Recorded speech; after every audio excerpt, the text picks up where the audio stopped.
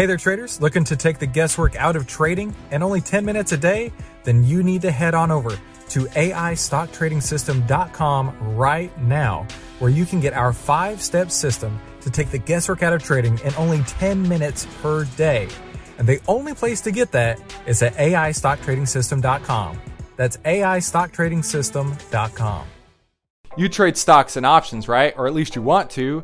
Don't skip this ad, but pay attention. You're going to want to hear this. Do you ever feel like you just don't know which stock to pick? There's so many of them out there. Or maybe you even feel like the market is working against you, and that every time you put on a trade, it just seems to go wrong. You're losing, you're sweating, you're always staring at your phone wondering, why does this keep happening? My name's Christopher Uhl, and I was awarded one of the top 100 people in finance, and I'm also the host of the How to Trade Stocks and Options podcast. And I found this awesome service called FinClub.ai that I want to share with you today. FinClub.ai uses artificial intelligence to deliver you the very best stock picks that I have ever seen. And with these stock picks, you're going to be trading with the algos out there instead of against them.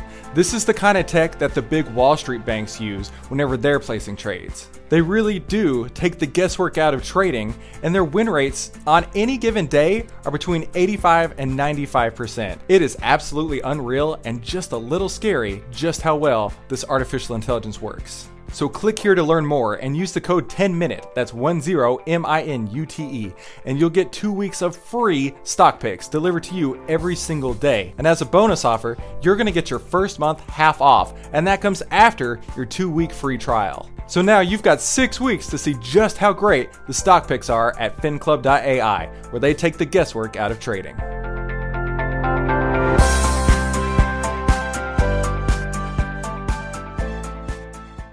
Have you ever wanted to find out some of the world's most powerful stock market rules? Well, today on the How to Trade Stocks and Options podcast, we have The Trading Habits, written by Steve Burns.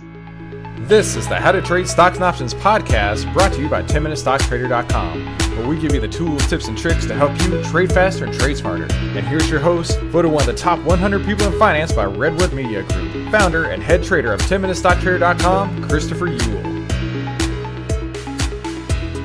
Hey there, 10-minute traders, and welcome back to the How to Trade Stocks and Options podcast. Today, we have an incredible guest, one of my favorite people to have on the show, and I'm so grateful that he and I have been able to connect, Steve Burns, the legend himself, who's been trading for over 2 decades now, and he wrote this book that we're going to have on today discussing. It's called Trading Habits, 39 of the world's most powerful stock market rules. Steve, hey, thank you so much for coming on the show today. Oh, thanks for having me once again, Chris. It's great to be here. Oh, I'm thrilled. This was a good book. I don't just get them and set them aside and call you the day of. I actually read these, and so I got a lot of highlights in this one. Let me tell you. We'll do our best to try and keep this under control today, people. But if I don't actually read the entire book to you, then this will be a success. Because yeah, this is great, and Steve was just telling me that it's one of his best sellers.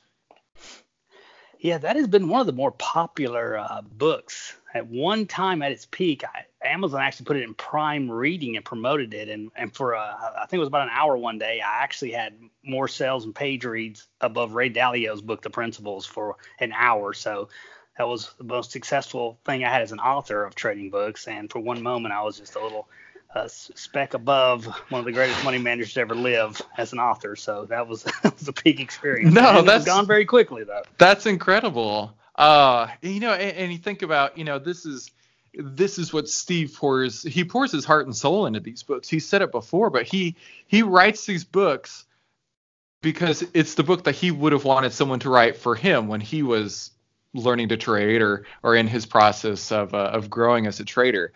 And yeah, that's incredible. I mean, obviously this is a great book if it's outselling Ray Dalio. Let me tell you that. Well, that was just for one moment in time, just one brief moment, but it was one cool. Glorious moment. So everything we're going to cover today will be in this book, and I'm going to link a description below for you to get your own copy of Trading Habits, 39 of the world's most powerful stock market rules. So let's get right into it. We're talking on like the first couple pages here. Steve was talking about how after years of study and practice, their mind and bodies react without hesitation, regardless of pressure or uncertainty. And he's referring to the power of habits here. To Steve, let's talk a little bit more about the power of habits. How do you use habits in what you do on a daily basis? Yeah, I think it's a process of developing strength. Things that make you profitable are things you have to get into a habit of doing. The habit of always cutting a loss short instead of being tempted to let a loser run. Always being the habit of being very open-minded to your winning trades and see how far they will go before they reverse. Things that you quit trying to make yourself do it, or reading your trading plan and trying to do things, or trying to come up with things out of thin air. What should I do this morning? You already know what you need to do. You have your principles and process and rules in place, and you automatically follow them.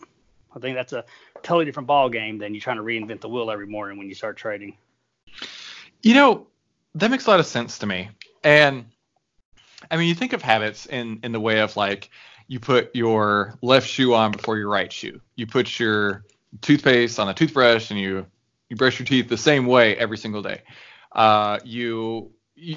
Habits are repetitive actions that you do basically subconsciously, right? I mean, if you're going up the stairs, maybe you always go up on the right hand side. And when you deviate from that, when you cross your legs the other way, or if you put your fingers together and it's your thumbs on top on the left hand side, and then you decide to switch it, when you break your habits, it actually feels uncomfortable. And that's what Steve really tries to get across here is, you may not have these habits, but these are habits that are very useful, some of the most powerful stock market rules. And if you can make them habits, if you can make them a part of who you are, a part of what you do, it's going to be uncomfortable to do things the wrong way, the less profitable way, the harder way. So this is really cool. I'm excited about going through this with you today, Steve. It's a new angle to look at it. Yeah, I mean, that's the way I took it, right? I mean, I'm just thinking, when I go to the gym, right, I'm always working out in a certain way. I have my routine, I have my patterns, and I have my habits that I do there. Now apply the same routines, patterns, and habits to your trading. It becomes second nature. And as Steve just mentioned here, your mind and body react without hesitation, regardless of the pressure or uncertainty.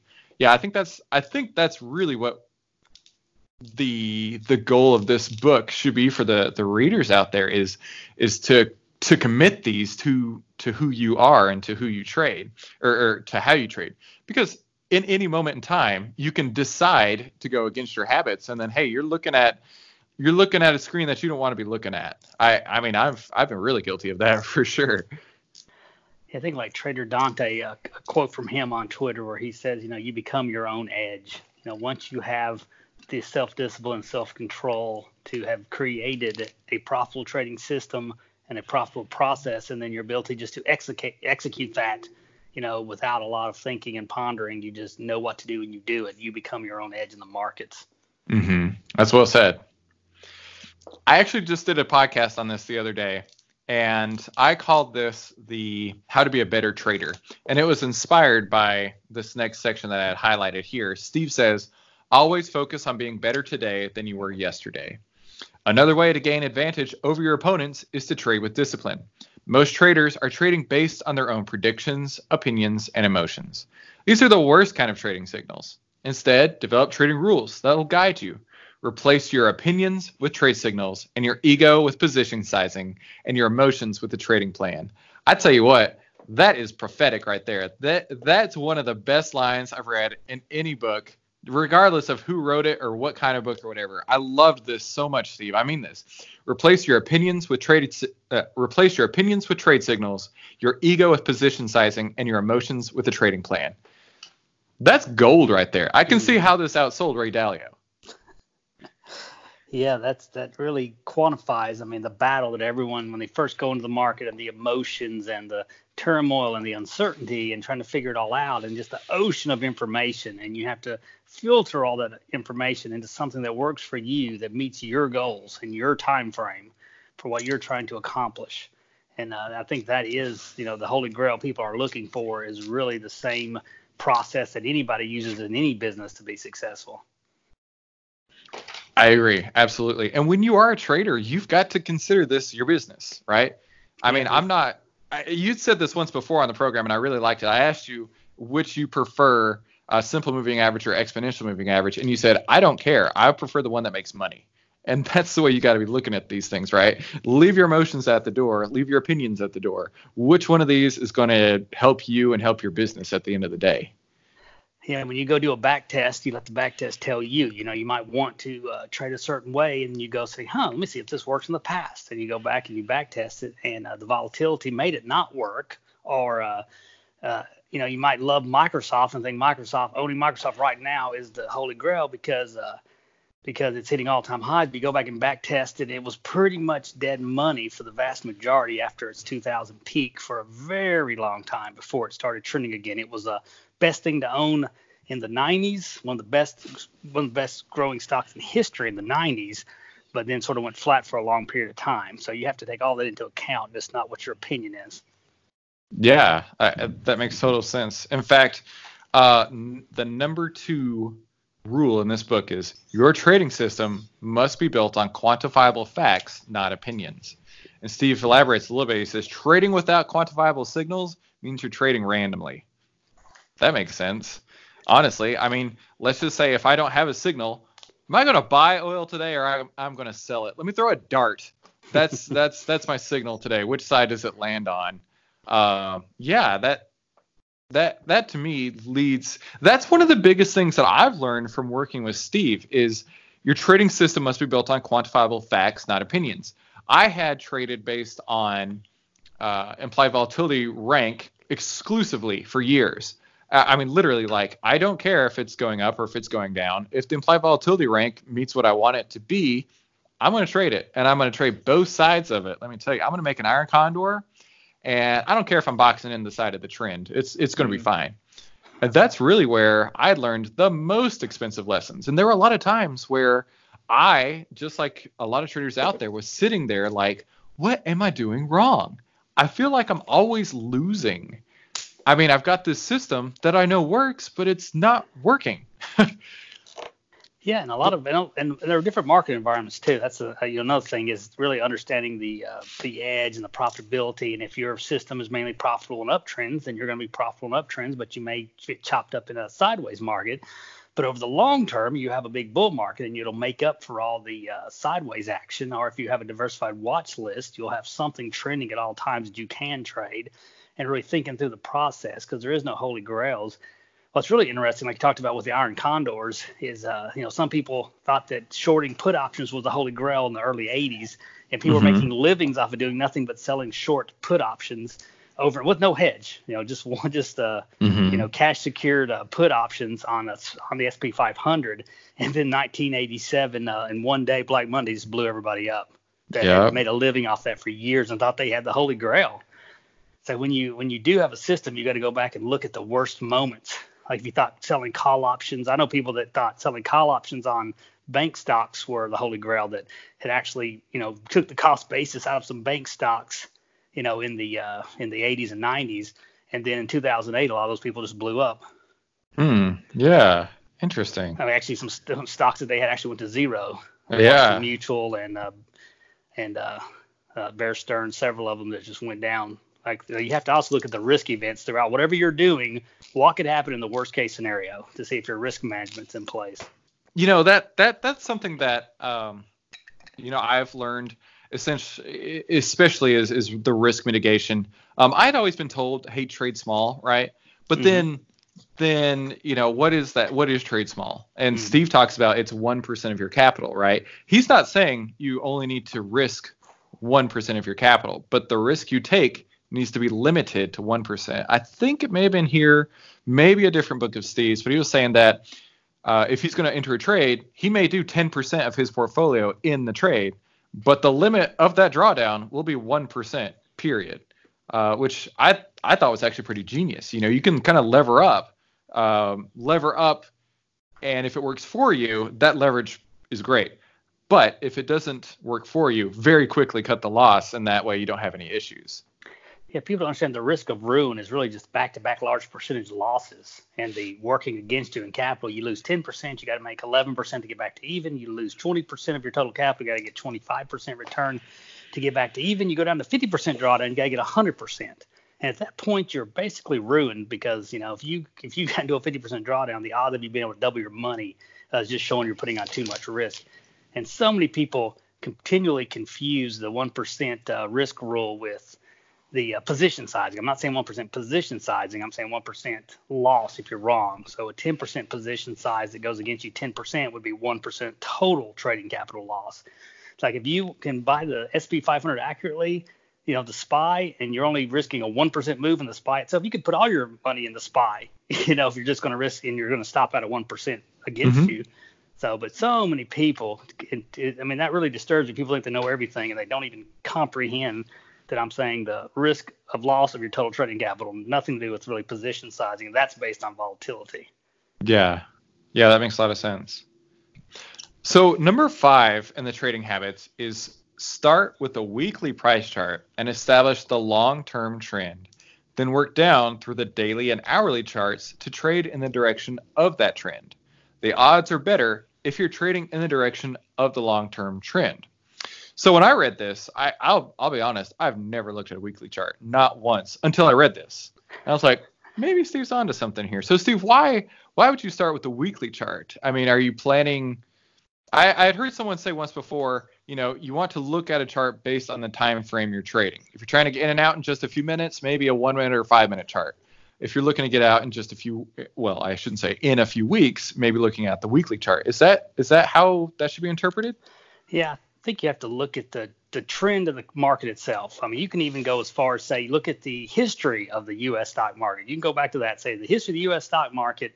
When it comes to stock indexes, they go up and double and triple quadruple over long periods of time because of the survivor bias of the winners and the indexes. So, the stock market itself has made new highs every so many years for the history of the U.S. stock market. So you can say that. So the bull bias, you have an edge by simply being bullish in the stock market itself.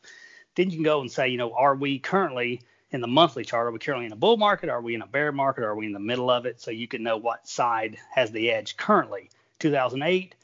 You start looking over. Right now we're in a bear market, so the long position may not have the edge. Then you can go to the weekly charts, the daily charts. If you're even a day trader, if the market's in an uptrend, you're going to be better off buying a dip during the day. Hey, do you trade options like I do? Then you don't want to skip this. You want to pay attention. I just found the very best options trading platform out there, and I want to tell you all about them. I bet you feel like you're never satisfied with your current options broker, right? Anytime you want to get help, anytime you call them, anytime you email them, you never actually get to talk to a human.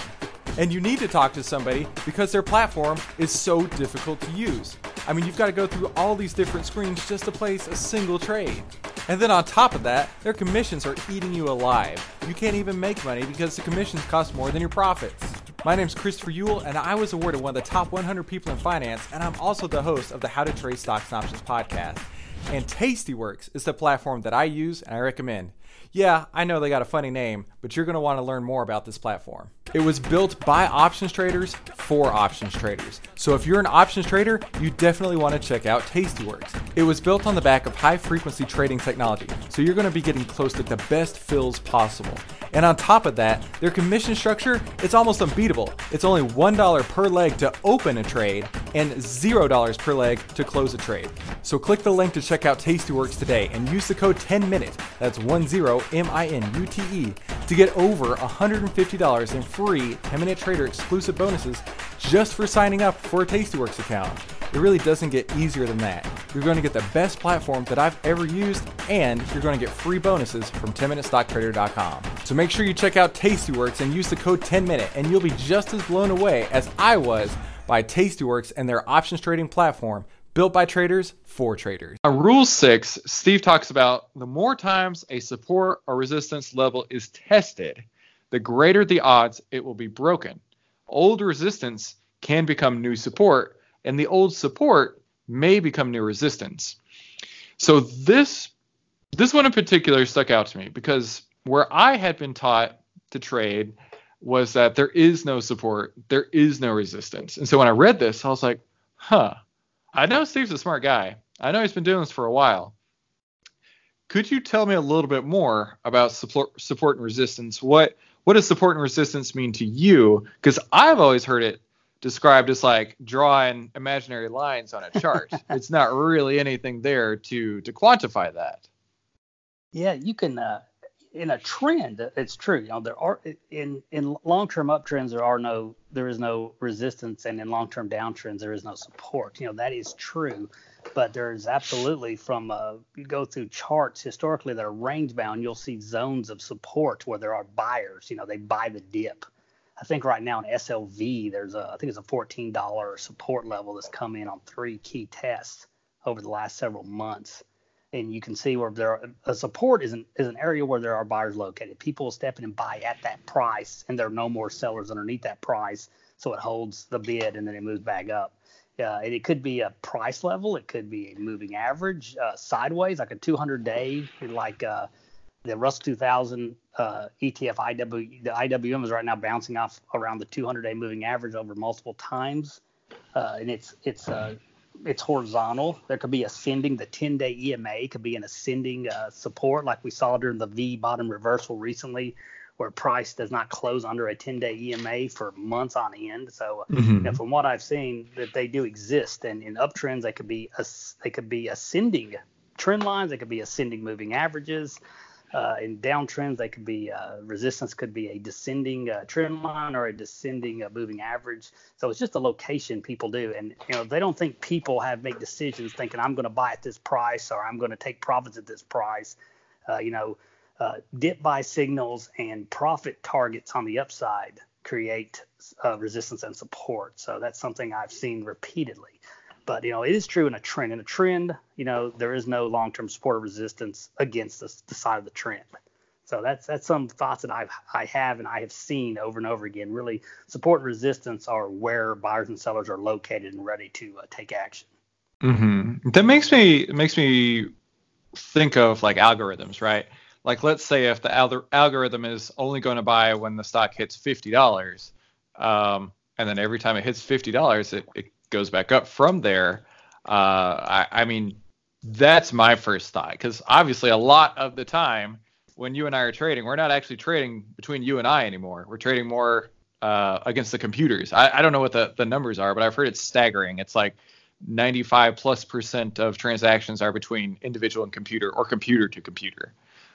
So that's my first thought when I hear something like a support or resistance, where it's just built in the code at $50 buy, at $73 sell. It's interesting. Outside of machine learning or AI, algorithms are designed by humans, so they have to create the algorithm that trades. So unless it's doing machine learning or it's doing AI and adjusting and making changes to the market, because that's where we're getting to now. They're all designed by humans. Mm-hmm.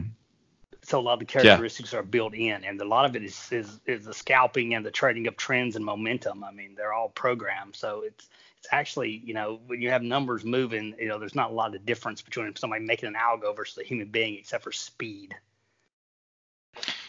Right. Absolutely. The idea that the algorithms run the day, I feel, is becoming more and more prevalent. And I think that's where a lot of people traders should realize that, you're not smart enough to beat the computer. Just let's be clear about that. But you can always play into the computer's game. And that was one of the things that I really took away whenever we were talking about moving averages before, moving average signals that beat, buy, and hold, was that there are trends, and there's a lot that goes into those trends. It's a lot of people who are funding their 401ks. It's a lot of new market participants, following the trend of the market going up overall. But yeah, there's always that involved too. So the best way to beat high frequency traders is to be a low frequency trader. Oh yeah. If I don't trade inside of the daily, if I don't trade intraday, I'm not even participating in the fastest high frequency traders intraday if I wait and make my decision at the end of the day. Yeah, and that's something I've started doing too, based on our talking. There are times where I look for an entry signal maybe in the first hour to hour and a half of the day, and then I kind of shut it down for a while, and then I'll start looking at it around an hour and a half until closing. Because Steve has mentioned many times in his books that he looks at end of day signals to determine if it's the time to get in or out. And I think I saw you say somewhere that you take profits in the morning and enter positions in the afternoon. Is that right? Over the long term, I've done that. I've gotten more in the last few years into just absolute end of day signaling for the most part, and just keeping it that. Which recently, there've been some opportunities to take profits in the morning that I have not taken. So, but the longer I trade, the less I trade. It's the more I'm just looking at accumulation, distribution cycles in the market, and that's what really that's why the stock market of the long term has gone up as a whole. Is stock market itself is under accumulation over the long term. Right. I mean, even no matter what algos are doing, either in any given day on that day intraday time frame, the market's generally either being accumulated or distributed through that day. Mm-hmm. There's volatility will change that where you'll go up and make several round trips sometimes, but if you look at charts as accumulation distribution cycles, it'll help making ranges and trends become more clear. Hey, a little off topic, and you prompted me to think about this. I have been having trouble getting filled lately. I don't know if it's like the overall volume is down. I mean, you could look at a chart and get a sense of the volume, but I feel that it's getting harder and harder to fill, and I'm having to give up more and more on the bid and ask in order to make that happen. Are you having that same options trading? Yeah. Options. Options. You have to be, for me, options, I'm always really careful. I used to have trouble with that on the out of the money whenever I was having a hedge in place on spreads. Mm-hmm. I'd have trouble with that a lot in the past. But so I try to really stick with like the highest volume, like SPY or Apple back in the day, and more high volume options. I used to. I haven't done as much option trading lately, but when I do the front month or the weekly and the closest to the money when I trade options. So not done a lot of option trading in recent years either, but when I did, I would have trouble the farther out I got in time and the farther out I got towards the current strike price. Mm-hmm. Yeah, I don't know what's been going on lately. I mean, I'm having to give up more and more pennies in order to make that happen. So yeah, the only spread I had trouble with recently was the microcap IWC ETF. I had some trouble in that spread because it's a lower volume. I think it's only between 20 and 100,000 shares a day. But I usually trade only the highest volume markets because I really am strongly of the beliefs that liquidity is the most important fundamental. Without a doubt. If you don't have liquidity, you'll get killed. Yeah, and you can have a losing trade or a winning trade that just immediately becomes a loser because you can't get out at the winning price. Yep. Yeah, I've had that a few times with options, especially when something went deeply in the money or deep. That's why I've had winning trades that went deep in the money and become illiquid. Oh yeah, huh? More expensive in the spread than it is in the commissions. Yeah, it's crazy. Okay, so totally off topic, but I thought I'd ask you about it. Sorry. So we're on rule number 9 here. And this is one I actually really wanted to get your opinion on, especially talking about the ways that you trade. So number 9 is the larger the market gaps, the greater the odds of continuation and a trend. And that's a quote from Linda Raschke. And in here, you went on to elaborate and say, if gaps don't fill in the first hour of trading, the odds are that they aren't going to fill and price will continue in the direction of that gap for the remainder of the day. I find that really interesting. Now, would you feel if that's the same way with earnings or without earnings or just all around? Yeah, all around it. And Linda really saw that. I think she actually day trades a lot. Once you gap and you give it an hour and see if there's the distribution comes in or the reverse happens. And generally, if there's nobody there to reverse that in an hour, generally that's the direction for the rest of the day. Like how much reward's left in that is in question. Mm-hmm. But that usually shows you where the buyers and sellers are located. Buyers and sellers are always equal. It's just what price they're willing to trade on that changes. So I think that's a big tell, if you have that gap, because that means there were nobody making trades within the gap, whichever direction it goes. Interesting. Okay, so nobody was making trades in the gap. Now, I've also heard somebody say that all gaps get filled. What's your take on that? Yeah, that is usually the truth, but when is always the question. For sure. It can go months, days, right? Weeks, months, years. But yeah, almost everything, even a monster stock, a company that just explodes, at some time will go back. Like JCPenney's did eventually fill all its gaps, and Sears also eventually filled all its gaps. So I believe in the longest time frame, all gaps are filled. But really the important thing is what trend is going on currently. Mm-hmm. So we're going to go on to rule number 10, and this actually leads back to what you and I were talking about earlier. The last hour often tells the truth about how strong a trend truly is. Smart money shows their hand in the last hour, continuing to mark positions in their favor. As long as a market is having consecutive strong closes, look for an uptrend to continue. The uptrend is most likely to end when there is a morning rally first, followed by a weak close. So when I read that, you want to see big green candles. But if you start seeing red candles where the close is lower than the open, that's a sign it's going to reverse. Yeah, that's a sign of distribution. I think William J. O'Neill, one of our most thorough guys that study the stock market ever, William J. O'Neill saw the trends in all the bull markets and bear markets he looked at as they generally, his actual chart study showed him that bear markets generally start high and then end low because people distribute into the strength during a downtrend. And in bull markets, they can start down and finish higher on the day because people find opportunities to accumulate. So that's what he's seen with the markets. And I think it was Linda Roschke. I think she's the one that started that whole thing, talking about the end of the day where it closes. Professionals close the market is a key thing where mutual funds will go and accumulate. They have to accumulate during the highest volume times, and that's usually in the morning or in the evening. So they're really showing their hands when they're accumulating positions for mutual funds, which of course the professionally managed mutual funds are getting less and less as everyone goes into indexes. Mm-hmm. Yeah, absolutely. And speaking of indexes, we're above the 200-day now, even in the IWM. And that's rule 11. Above the 200-day is where the bulls create uptrends. Bad things happen below the 200-day. Man, I tell you what, if the audience doesn't take any single thing away, it's that. And I was talking to Steve earlier. I love to watch YouTube. People making money, scheming things. What's the latest scheme of the day?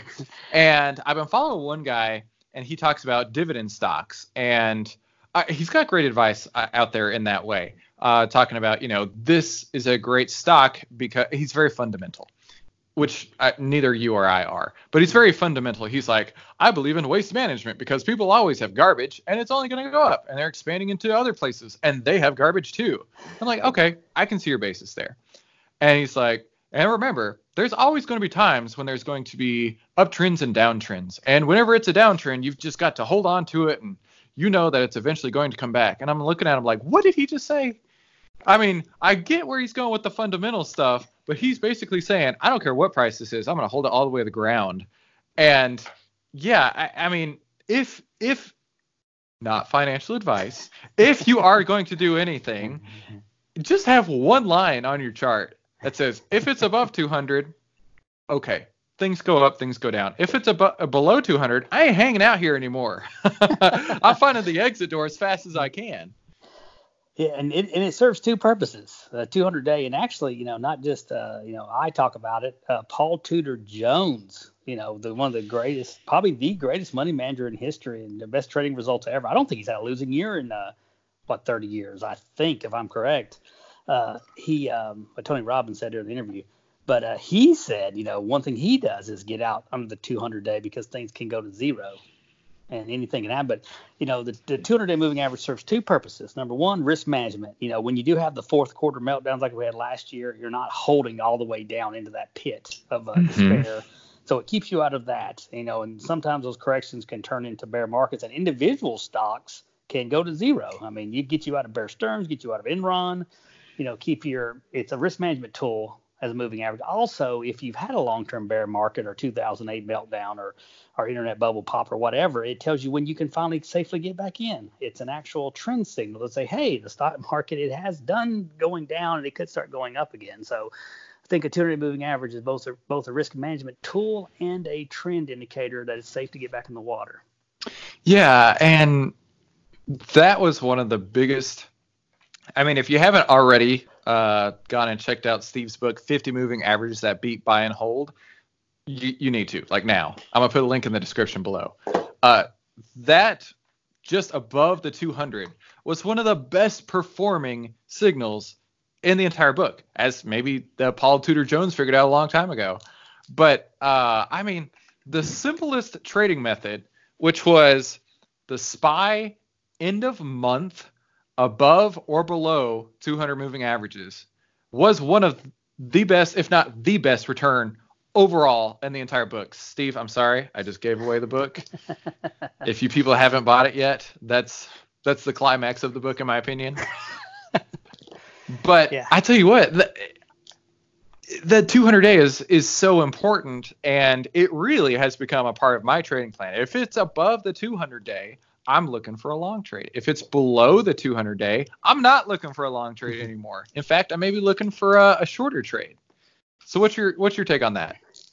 Yeah, it's a great filter in itself, because all we're really trying to do in trading, whatever time frame, whatever markets, is just have big winners and small losers. And you got to have some kind of filter. And that is the best filter for somebody who, even if you're just a part-time person and you just want to manage your 401k or IRA, getting out when the 200 days lost and it's still underneath on the end of the month basis, that gets you out of the primary disasters of the bear markets, the 2008 meltdowns, the internet bubble popping, the corrections. You're just not in it. And then when it's over and it goes back above, then you can go back in it. I mean, and you're not even dealing with the daily action and the intra-month noise. You're just simply looking into the month going, hey, does it favor me being in or out? And I was shocked too. And that one, I was really shocked when that back test came back. And I think, you got to be kidding me. I went back and looked through historically how accurate that was. I think it recently had a whipsaw recently with some of those quick moves. I think it was last year.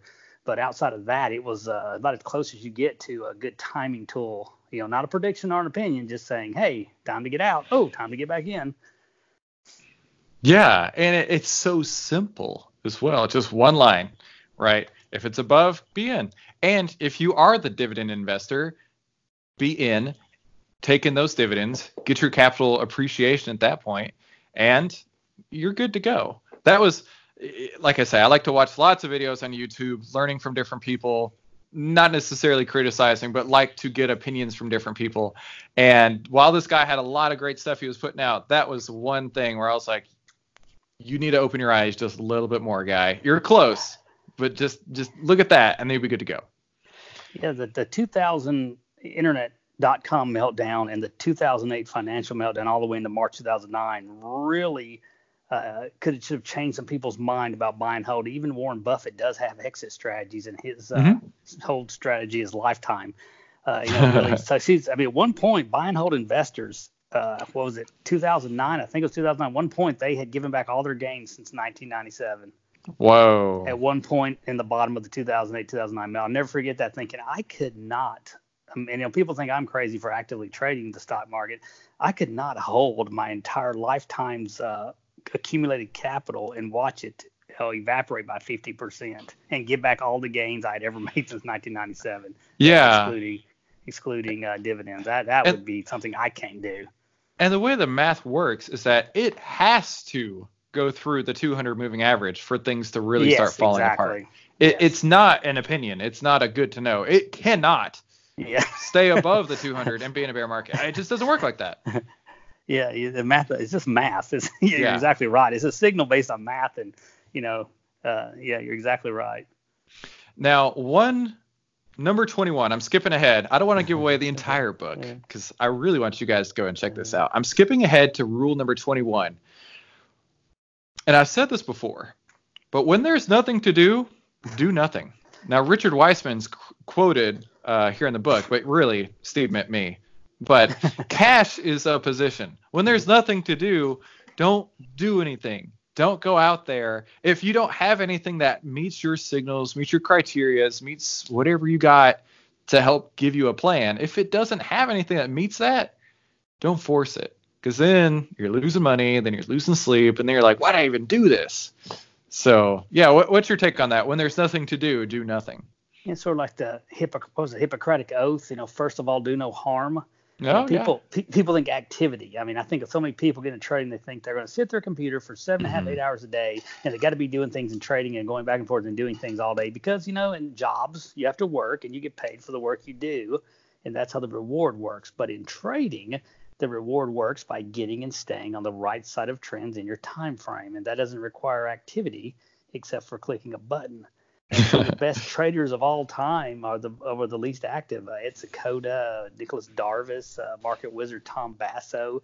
They primarily just focus on staying long in bull markets. Jesse Livermore, staying long in bull markets and going to cash or having hedges on in bear markets for the stock market primarily. They're not out trying to do anything. I mean, all my life-changing money that I ever made in the stock market was made by holding into beautiful trends and looking every day going, wow, that's great. It's still going up. Next day, oh, good. It still kept going up, and seeing if my signals were hit. That's where the money was made, not sitting in front of 17 screens and scalping every tick, which, if people can do it, make money, which there are some that do, good for them. That's just not my thing. And if you're going to trade 8, 9, 10 hours a day actively, you have to consider what the labor cost of that is for you giving up your time and life that way. Right. How much would you get paid if you work, couple thousand hours a year? That changes your return dynamics when you got to consider you got to pay yourself an hourly time wage for doing all that. Absolutely. In fact, I think you had said that on the very first time you and I had you on the podcast was, look at your hourly returns. Steve works for about an hour a day, and he gets monstrous returns for it. But, the guy that sits in front of 17 screens and is able to make a profit, which 80% of traders or something like that don't. But, the guy that actually is able to make a profit, he's taking a lot of time to turn those profits. You're not just losing money. You're losing time as well. You're risking your time and your money when you spend so much time. I mean, all my time is spent in back testing, studies, and research. Very little time in actual active trading. So here is something. We're still in Rule 21 that I really, really loved and wanted to get your opinion on. Losing trades happen when a good entry signal leads to your stop loss being hit. So when I read that, that was a huge light bulb moment for me. I mean, like literally that was a game changer when I read that. I was like, wait a minute. Losing trades happen when a good entry signal leads to your stop loss being hit. The losing trades don't come when you hold it for 6 months because you think it's going to turn around. I mean, that was such a light bulb moment for me, Steve. I don't know who else out there this impacted as much as it did for me. But one thing that Steve's put on Twitter a few times, and it leads back to this, is that your trade exit should either be a big win, a small win, a scratch, meaning you break even, or a small loss. This is what he's saying here. Losing trades only happen when you get a positive entry signal, but it was wrong, so it's a false positive, and you hit your stop loss. That's the only time you need a losing trade. That was so monumental to me, Steve. I mean, more than anything else that I've read, that right there really struck a chord so strong, because I've been the guy who did the opposite. But it's so plain, right? You don't have to do that. The biggest single way to improve trading is to eliminate big losses. Big losses are generally the reason why people are unprofitable. They have big wins. They have small wins, but they might have some small. They generally don't have small losses. They generally have big wins because people hate to admit they're wrong and cut a loss. But if you lose a trade, on a position basis, if a stock goes down 2%, you cut your loss. Stock goes down 1%, you cut your loss. But then you have a stock go in your favor, you make 3%. Stock goes in your favor, you make 6%. You're running a 3-for-1 risk-reward ratio, and your winners are bigger than your losers, and you're profitable. And it really comes down to that is the most powerful math. You have an entry, you stop up for a small loss. I'm not worried about 1 or 2, 3% losses because I plan on making 3, 6, 10% wins. So that's really what a fishing expedition is. And a bad trade is when you don't follow your trading plan. You let a loser run against you. You don't let a winner keep going when there's no reason to get out. And you have to change what a bad and good trade is. It's not necessarily if you make or lose money. It's if you execute your system and trading plan consistently with discipline. Those are all winning trades. But if you don't have a system or plan, then no trade's a good trade. Absolutely. One thing that I've started doing is in my platform, I can turn off or turn on like the privacy mode, and it doesn't show the balances anymore. I actually really like that. I don't want to know what my account value is at the end of the day. I want to know, am I following my plans? Is what's on the screen a good trade that I want to have on, or is it a bad trade that I need to take off? And if it's a bad trade I need to take off, it certainly should have fallen into this criteria of it just happened and it leads to a bad quick stop loss. And I don't know about you, and I may be crazy for thinking that, but I mean, I know I have enough capital that I can put on pretty much anything I want, but I don't need to see on a daily basis if my account is up or down. I can see on the screen if I am or am not making the right choices. Yeah, it's so crucial to move your money scoring system to a different time period, maybe end of the month or whenever you reevaluate or update. I do the same thing. I don't really care about the money. I focus on the execution of my trading plan and strategy and think more in percentages. This is up 3%, that's up 5%, that's down 2%. I try to, remove the obsessive compulsive disorder to watch every penny, $10 here, $20 here, that's something people underestimate, especially when you get into some size. It's a learned skill to be able to manage and deal with hundreds of dollars for some people, or thousands of dollars. So you get into 5 digits. I mean, it is a skill to be able to manage that, because most normal people do not used to go, oh, I lost $1,000 this morning. Huh. Yeah. That's very painful. People associate that with labor wage per hour or what they get done with it. Very unhealthy road to go down. You have to separate the money from the mentality. I don't think. Yeah. I was just going to expand upon that a little bit. I mean, when I first started trading, I really wrapped my identity up into, is this a good trade? Is this a bad trade? If it's a good trade, I'm on top of the world. I'm eating good. I'm buying lobster. Everything's awesome. If I got a bad trade, oh, don't talk to me. I don't know what I'm doing. I'm about to have to sell my car or something to pay for this. I mean, yeah, I've come a long way from where I started. And, there was a lot of good luck and a lot of bad luck and a lot of good choices and bad choices. And people like Steve that create the content to be able to give people what they wish they would have known 20 years ago are invaluable. And I'm so grateful that I'm able to connect with people like Steve and others out there that want to share that knowledge. Because I know there's a Maslow's hierarchy of needs somewhere, and there comes a point where it's like you want to share and give back, and that's where Steve's at. Steve wants you to be successful. Your success is his success, and it's not, Steve's out to make a quick buck. No, Steve's trying to help you make some quick bucks. That's what he's here to do.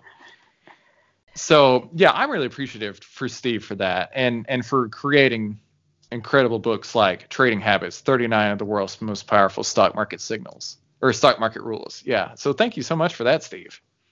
I appreciate you having me again, Chris. I really, really have enjoyed the transition into writing the books and in the social media. It's been really fun to do a lot of it. And you know what? Steve is very, very popular on social media because people understand the value that he brings to the table. And he has a very loyal fan base. I love seeing the people who print it out. I saw this one day on your Twitter. You put out, one of your things where you're like, here's 10 rules to live by. And not even an hour and a half later, some person on the other side of the world had printed out a poster-sized version of that and was hanging it up. And it was like, Steve, I'm going to follow this every day. And I was like, how cool is that? Who has fans like that? That's amazing. I think it ended up, I remember that. I think it was Julian, I think it's Komar, who he made an image, a meme image of my favorite quotes that I had, that he liked my quotes, and put it on a big image. And then it was actually ended up being 4 or 5 people that print them on big printers.